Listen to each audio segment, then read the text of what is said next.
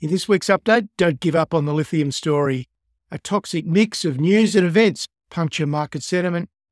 And there is danger, but also great opportunity.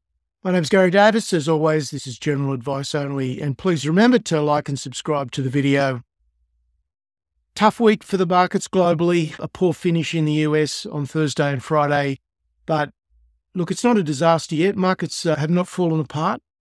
There's certainly been a reaction, but I guess given the mix that you'll see in a minute, the markets are entitled to have some sort of reaction to that. So let's get into it with a market perspective. So there's just about everything negative you could throw at the market is happening at the moment. We've got certainly the possibility of a wider and very destructive Middle East war. And markets hate uncertainty. And I don't know whether you observed over the decades that when there's uncertainty about a war, markets tend to go into decline. And almost as soon as the war commences, that's the bottom for the market because the uncertainty is removed. So we've got still a great deal of uncertainty about what's happening in the Middle East, but that doesn't mean that if a war breaks out that the market is suddenly going to fall over. It's quite possible that the opposite happens.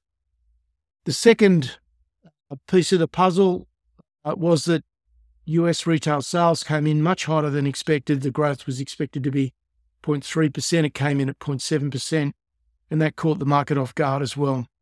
And then Jeremy Powell delivered a pretty hawkish speech, which was bad news for both stocks and bonds. So he wasn't pulling any punches either.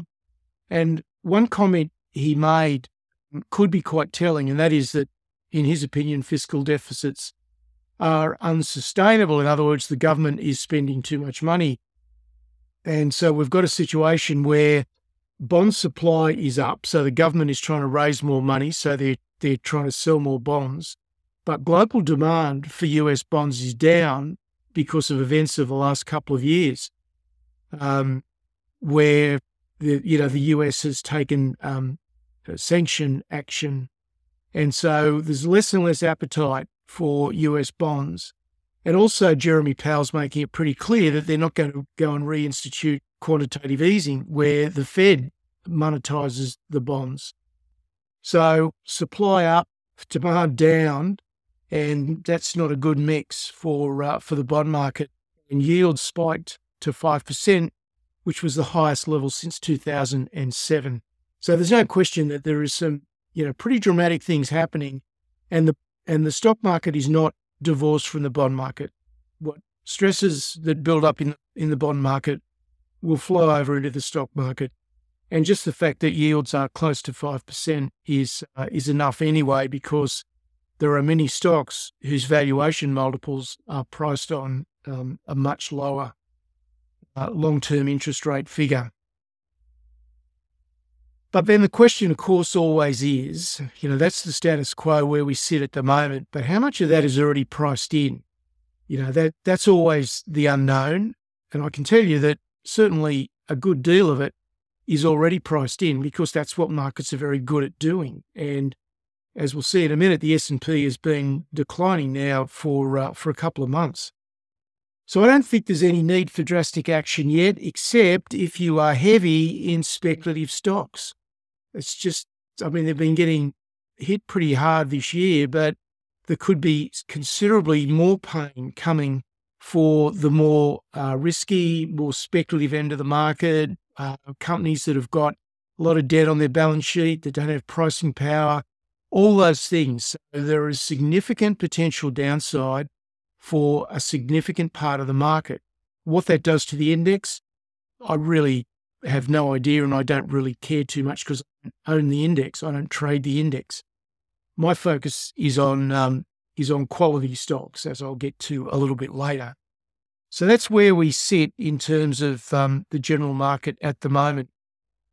Now, just looking at lithium, commodity prices of the finished lithium chemicals and spodumene are down 60 to 70% in this calendar year, which I think everyone would know. And so naturally stock prices have followed, and human nature as it is, you almost certainly get an overshoot to the downside, but further than what stock prices should fall, because people just get really pessimistic and it fuels itself. It becomes a downward spiral that just has to play out until all the weak hands are out of the market. So that's what we're seeing in the lithium market at the moment. And ultimately you reach a situation of capitulation. That's the final phase where all the people that have been hanging on, finally give up, throw the towel in the middle, and there's a final few days or week or so of lower prices on rising volume that normally ends up in some sort of capitulation phase. So I sense that there is a huge contrarian opportunity building here, but it's not yet, and it may not happen for some period of time. So just be aware that this situation is building. It's going to be a great long-term opportunity, but the when and at what level is an unknown. So you just want to keep that one on the sideboard. You really got to wait for the market to show the way in this particular case. But I suspect, looking at the long-term dynamics around lithium, that this is going to be a wonderful opportunity when it arrives. Turning to the American market, the S&P ended up falling 2.4% across the week. The NASDAQ was down around 3.2%. And look, it's not the only thing, but Powell's comments really focused the market's attention on where things sit. It's possible the market is still sort of processing the implications of some of these comments, but essentially he said that what is required is a likely lower economic growth, and monetary policy is not yet too tight. So that's pretty telling. That's saying that we've really got to slow down economic growth, and if we have to, we're going to take monetary policy even tighter. Now, the market is currently pricing in that interest rates are done. So that's not good news for the market if the intention of the Fed is to raise rates further. But equally, Powell did say that there could be a lag. There is usually a lag, and so we're going to give the interest rates that have occurred time to see what impact that has. So that's where we sit with respect to the Fed and their policy. Now, earnings season is underway in the States, and there's a bit of everything. Tesla was down 9%, but Netflix was up 16%. So markets are still prepared to either punish or reward, quite emphatically, stocks that deviate away from expectations. So it's not a disaster when a stock like Netflix comes out with with a good report, but the price is up 16%. If the market was really, really concerned, you wouldn't see that sort of level of positive reaction. The US dollar dipped a little bit to 106.16, but the yield traded to 2007 levels at around 5%, and I think is about 4.9 to finish the week. The VIX also spiked a bit, but again, it's not drastic. It's not up in the 30s, 21.7. And the 10-year, 2-year spread continues to compress. We're now down. We were up at negative 1% earlier in the year. We're now down, getting close back to neutral again. So let's dive in and take a look at the key charts. This is the S&P. You can see Wednesday, Thursday, Friday, pretty definite selling. So that was the week that was. If we pan back and take a broader look, you can see we've now come back to the 200-day moving average, which is still rising. So let's keep all this in perspective. It was a nasty week, but with pretty good reason, I would have thought. And the 200-day moving average is still rising, and the price hasn't breached it yet. So it's not a situation where the market is just completely falling apart. That's not happening at this stage. Now, things could get worse, and we could head down here, and that's why it's so critical to have an open, flexible mind about what the market is likely to do. If you lock yourself into some sort of predetermined thought about where the market is going, then you're going to be in a lot of strife. Let's look at a couple of the charts that I spoke about. There's Netflix up very, very strongly, up 16%, and held it on Friday. That's very impressive when the general market sentiment was completely negative. There's Tesla. Tesla went the opposite way, heavily down on Thursday, and then again down further on Friday. And in the solar industry, there's SolarEdge as one. Market didn't like their earnings at all in their outlook, and the stock got punished down around 30%. So very, very significant moves in that area. Okay, let's look at where the money flows are going, and not a lot of change here. NASDAQ versus the S&P. NASDAQ down slightly more than the S&P, so this is the relativity between the two. But, when again, as I've been saying now for many, many weeks, we're not getting this rollover that we saw back at the start of 2022. Now, that could still materialize, and you've got to be flexible enough to see that, but we're just not seeing that level of action to the downside at this stage. So that's a bit of a positive. Semiconductors versus the S&P. Semiconductors came off during the week, and we'll look at that actual chart in a minute, but we're still in an overall consolidation. So not a good week for semiconductors, but again, it's just within a consolidation on a relative basis. If we look at the semiconductor sector itself, yes, there is a bit of a downward channel, but it's pretty mild. Certainly some elevated selling and volumes on Thursday and Friday. So this is certainly one to watch. I've been very pleased and very comfortable with how the semiconductor sector has been running. But the last couple of days just give me a little bit of pause. This is one to be watched. You wouldn't want to see semiconductors start to break down.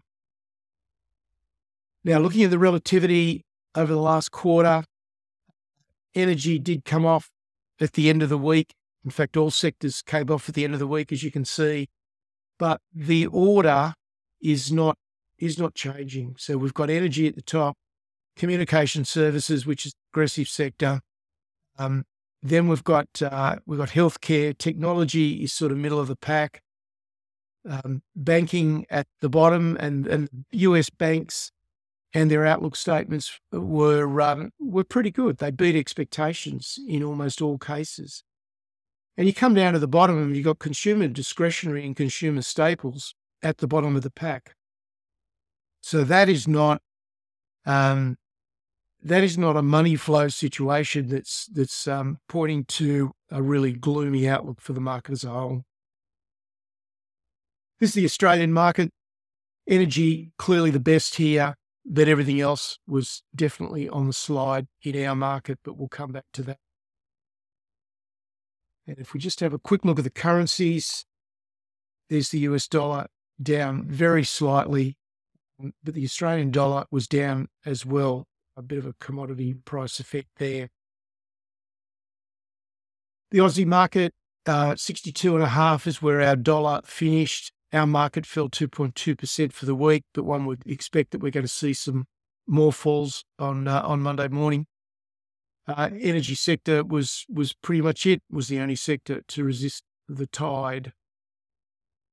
But I did notice, looking through several hundred charts as I do every day on the market individual stock charts, the trading volumes were generally pretty light, and often market depth was pretty thin. There just wasn't much buying or selling depth around the current price point.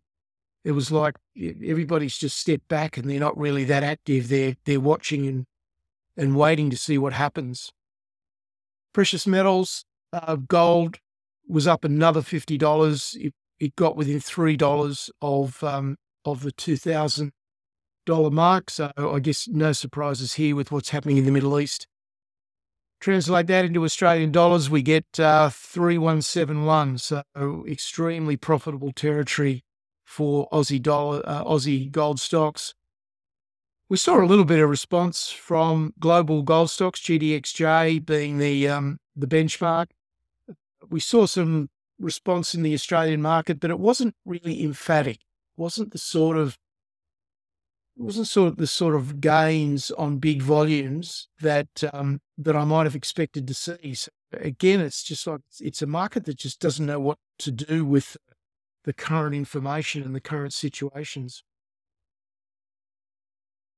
I'll just take just a quick look at the gold price. So there's gold on a daily chart. Pretty concerted gains since the situation with Israel and Palestine started a couple of weeks ago, and that's it on a weekly chart. So 2 very strong weeks. It's the gold market. Turning now to other commodities, copper was steady, 359. Nickel edged up just fractionally. Crude oil made it above 90, but finished at 89. There is the possibility, if this situation in the Middle East really escalates, that we could see some sort of embargo on nations that are supporting Israel. I mean, that's a wild card. And if that happens, then a spike in oil price spikes inflation, and that's not good for anything really. So that's one to watch. So it's a pretty volatile situation, that's for sure. Lithium. Sorry, I forgot to just amend that chart. So if we look at lithium news, lithium carbonate prices were up in the week by 2.3%. Is that sustainable? Don't know, but it was the first gain since August.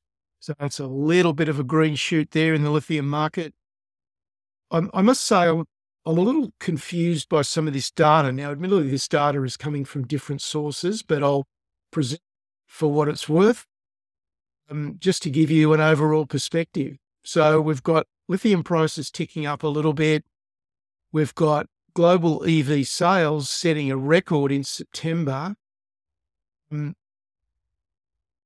And those sales were up 23% compared to September of the previous year. So we're still seeing very good growth in electric vehicles, and it was up 7% month on month.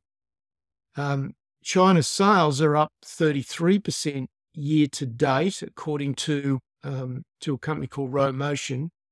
And global sales are up 50% year on year, according to the Kelley Blue Book in California. So you look at all that and you think, well, why are lithium prices down 60, 70% this year? And I'm talking about product prices, not stock prices.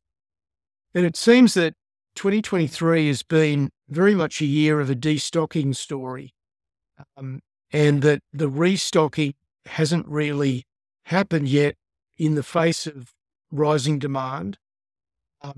And so therefore you would think that higher prices are inevitable. It's just a matter of when, particularly when the long-term outlook, I mean, even the most bearish of predictors and commentators is saying that the lithium market will be in significant deficit by 2027. So, it's a strange situation in the lithium market, and reflects the fact that it's still an immature market, and establishing what is a fair value price is still difficult, and made more difficult because of these quite dramatic destocking and then restocking episodes that China manufacturers go through. Let's look a little bit more generally at critical minerals. According to to Benchmark Minerals in 2022. They said that 330 new mines would be needed by 2030 across the sectors of lithium, graphite, nickel, and cobalt. 330 new mines. I mean, that's just absolutely staggering. That was what they said back in 2022. I don't know whether they've changed their tune or not. But adding to that, Wood Mackenzie has also said that $200 billion worth of new transition metals are needed by 2030 to meet demand. So I think there's general agreement and acceptance that an enormous amount of new mine building has to happen that isn't remotely, not even remotely happening at the moment. The capital required is just not forthcoming at the current metal prices. So if governments and society in general is going to achieve these decarbonisation objectives, then metal prices have got to go up to incentivise the exploration and the development, because it's just not going to happen at the current prices. So that's the situation with commodities in general. So it's still the same. We've got an absolutely magnificent long-term opportunities. 2026, maybe 2025 through to 2030 is going to be one of the best opportunities I think you'll ever see in your lifetime. But at the moment, we've got a period of uncertainty that might last months or might even last a couple of years. So position yourself accordingly. But in my view, sustained higher prices of commodities and sustained higher commodity stocks is inevitable. That's the opportunity. There's the spot copper chart. I still haven't been able to find out what the heck this spike was in copper on this Kitco chart. It can't possibly be genuine, so I don't know why Kitco hasn't corrected it. But anyway, won't worry too much about that. There's the spot nickel chart. No real change there.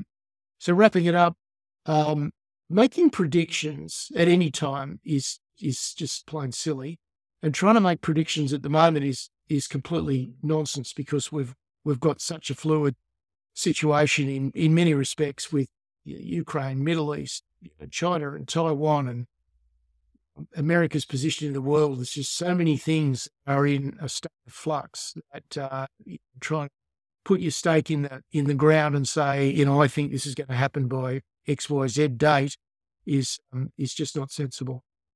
The environment's just changing too quickly. It's too unpredictable. So the most important commodity you can have is a mine that's open, it's willing to shift its position quickly, just your portfolio weightings. So how do you go about that? Look, it's what I talk about every day in the Insiders Club. It's what I talk about every week in Portfolio Analyst. You've just got to be heavy in quality stocks that will still grow in tough times. And look, they're out there. They're not that hard to find once you get on the right sort of thinking path about what you're looking for. So there's a great deal of opportunity. Now, we're seeing short-term volatility, sure, but the lower that prices go in quality stocks that can grow in tough times, then the less the short-term downside and the greater the long-term return. So I don't ever lose sight of that dynamic. Portfolio Analyst last week, consistent with this, we looked at the big picture pathway to building wealth, how to think about where the opportunities are, how to analyze them, how to find them, and how to go about increasing the probability of a consistent, positive, long-term return. It's about a plan, it's about selection, it's certainly about reading technical analysis well, and it's about controlling your emotions around patience, impatience, and fear and greed. So very good session in Portfolio last week. There's more information on the website. There's my email address, and there'll be no Sunday video next week. I'm just not going to be in a position to do it. So a 1 week break, and I'll be back with you after that. That's it for this update. Cheers.